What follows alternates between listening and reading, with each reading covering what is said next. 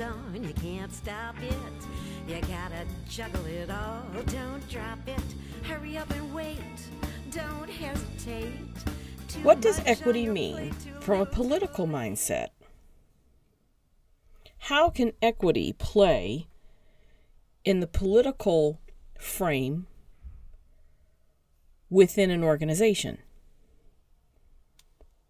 What does that look like from a leadership perspective? Welcome to the Radiance Real Talk series. I'm your host, Carol Burton. Thanks for stopping by and being curious. So as we've moved through the equity series from the lens of Bowman and Deal's organizational framework perspective of change, we've looked at how leaders can view, if you will, the structure of how an organization runs, the human resource of how human capital, people impact that. And now we're going to take a look at the political frame.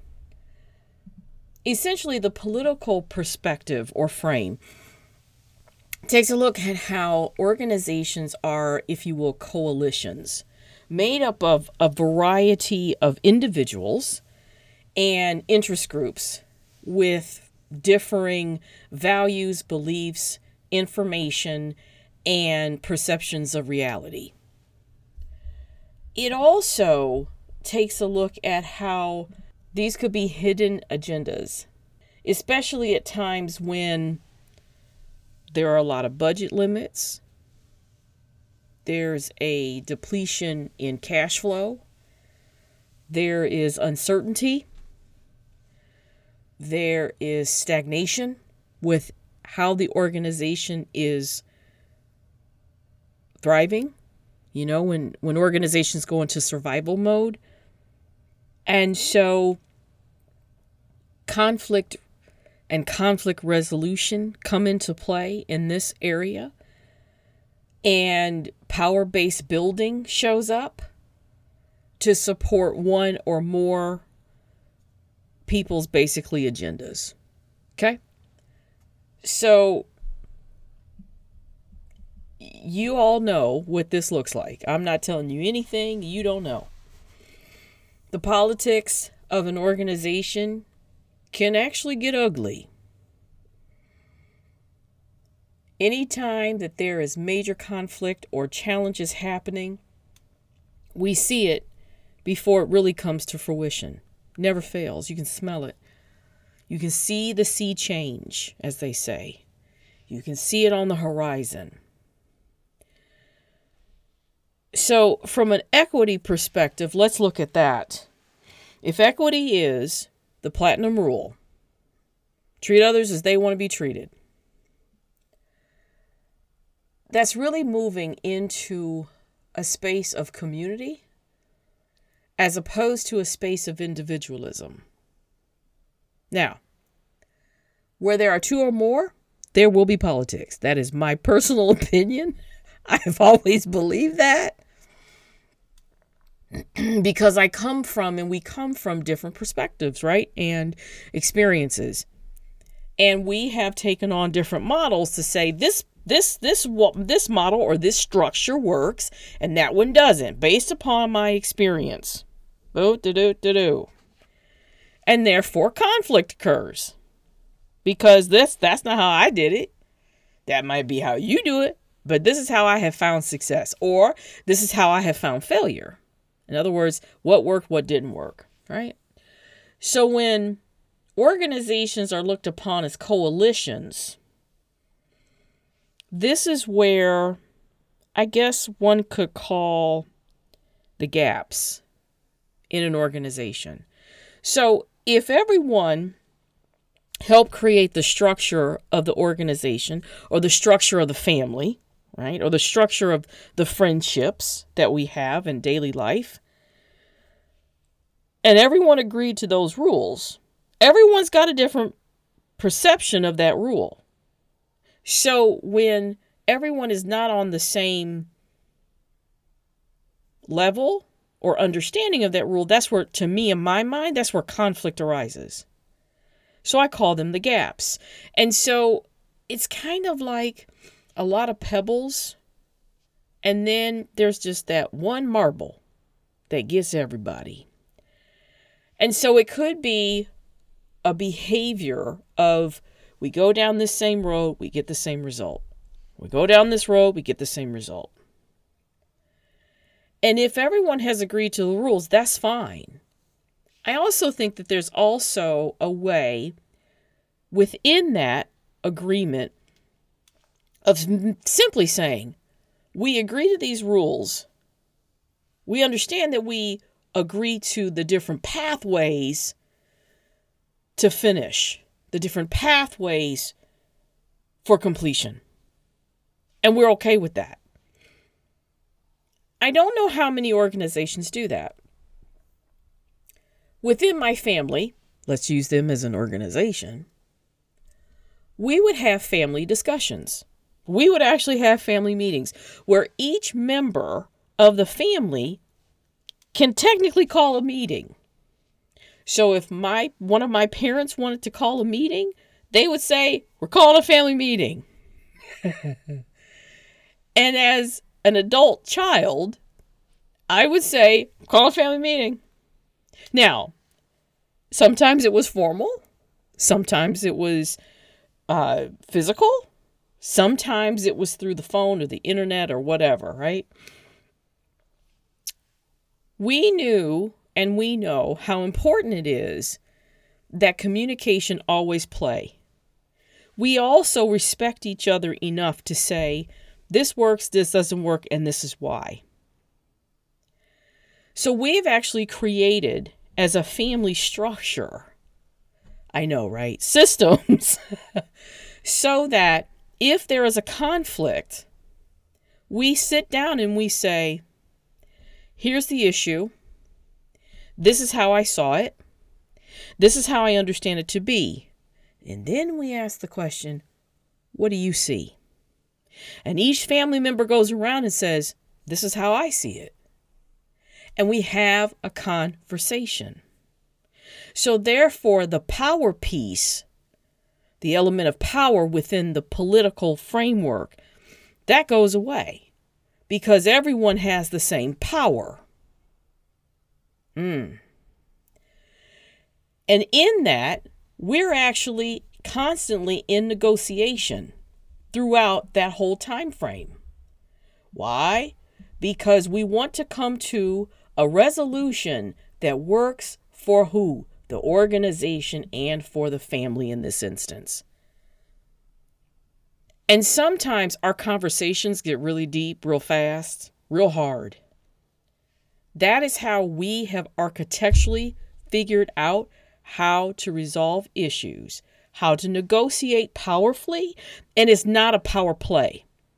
Because we've all agreed as a family, our family unit says, this is important. Our family is important to ensure that we're serving our purpose in life. And if something arises, 9 times out of 10, it was a lack of communication. It was a lack of us understanding each other well and clearly. That's what we have discovered. Does that take work? You bet it does. Do my parents and my sister drive me crazy? Yes. And guess what? I do too to them. Truth be told, it's the exact same thing in the workplace. It's the exact same thing with neighbors. So we have figured out how to move through to respect each other's opinions and thoughts, to ensure that I understand everyone around me, their values, their beliefs, and their perception of reality. And then I choose, as a leader, how to respond, because I'm only responsible for my reaction and how I act. I'm not responsible for anybody else's but me. That's the whole point of this game. So from an equity perspective, to be honest, at least in my family, there's calamity. There is no argument and beating each other. No, we don't do all that. We don't, no. Because we realize that sometimes that action really doesn't work. It makes it worse. If I'm in upset, I'm really in confusion. I'm really in misunderstanding. And yes, that took a lot of work to get there.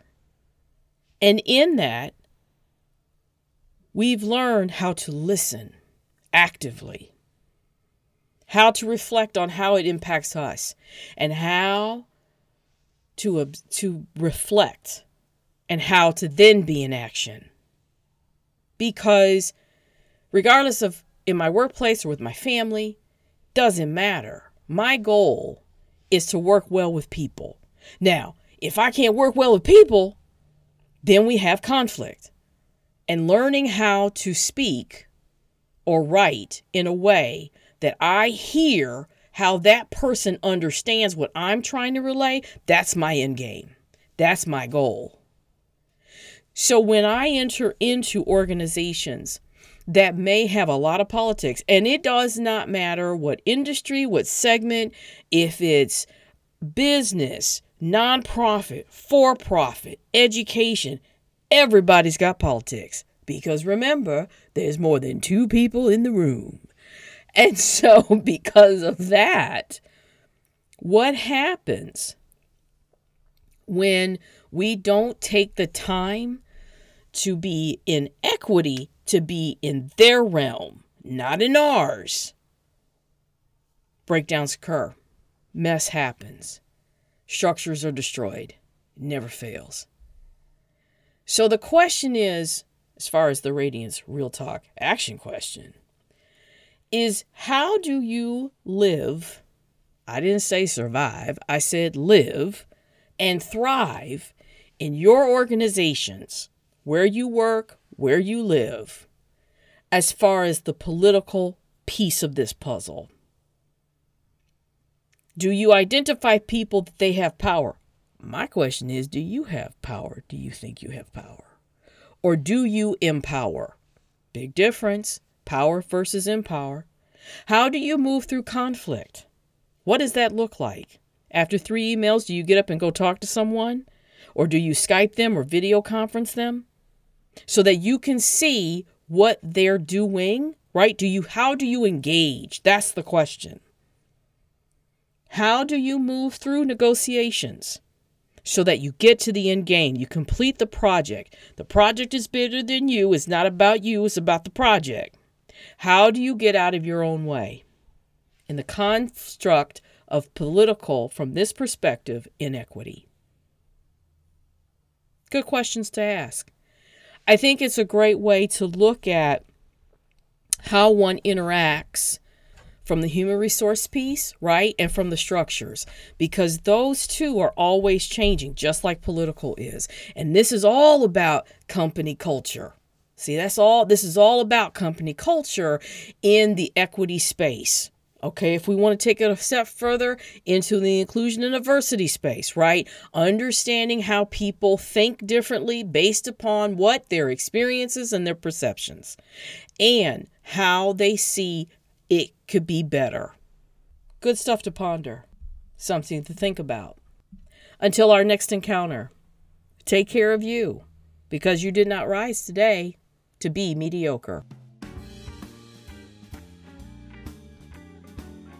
Carol Burton is a dynamic storyteller that keeps her audiences engaged from the beginning to the end of her topic. If you're looking for a speaker for your next event, consider Carol. Please visit radianceresources.org for more information. Located in the Twin Cities, Minnesota metro area, we thank Office Centers, where this podcast was recorded. For more information, visit officecenters.com. We thank the amazing jazz artist Vicki Mountain of her song, Too Bad, our podcast theme. Thanks to Joshua Michael Films for help with video production and audio-visual needs. Find him at joshuamichaelfilms.com. Special thanks to Sarah Patnode of Full Stride Digital Media. Thank you, Sarah, for your vision and cheerleading. For more information and podcast notes, please visit radianceresources.org.